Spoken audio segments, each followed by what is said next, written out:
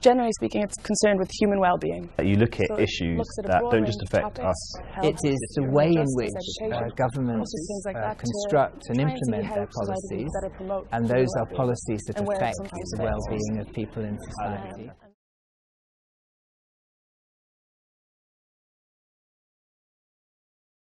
Students who study social policy find their way into government, into business, and also into the voluntary or non-governmental sector. We also have students who find work in international organisations such as the United Nations, World Health Organization, UNICEF, organisations like that. It's incredibly diverse. So it ranges from jobs working for international NGOs, maybe starting off in consultancy roles before moving into more permanent positions. We see students going into the big graduate schemes like the UN schemes or the World Bank Young Professionals.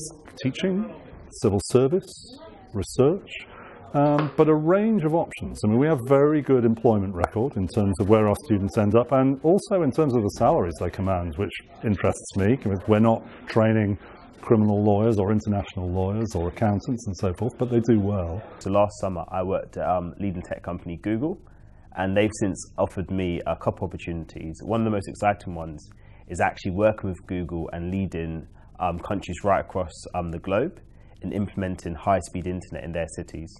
I think, in all honesty, the LSE brand helps. So having come from here, people know that LSE students are well trained, that they have lots of different capabilities, not just their, hard skills in terms of data analysis and things, but good soft skills as well. And so anytime I've ever approached anyone interested in working with them, I've always been given positive responses.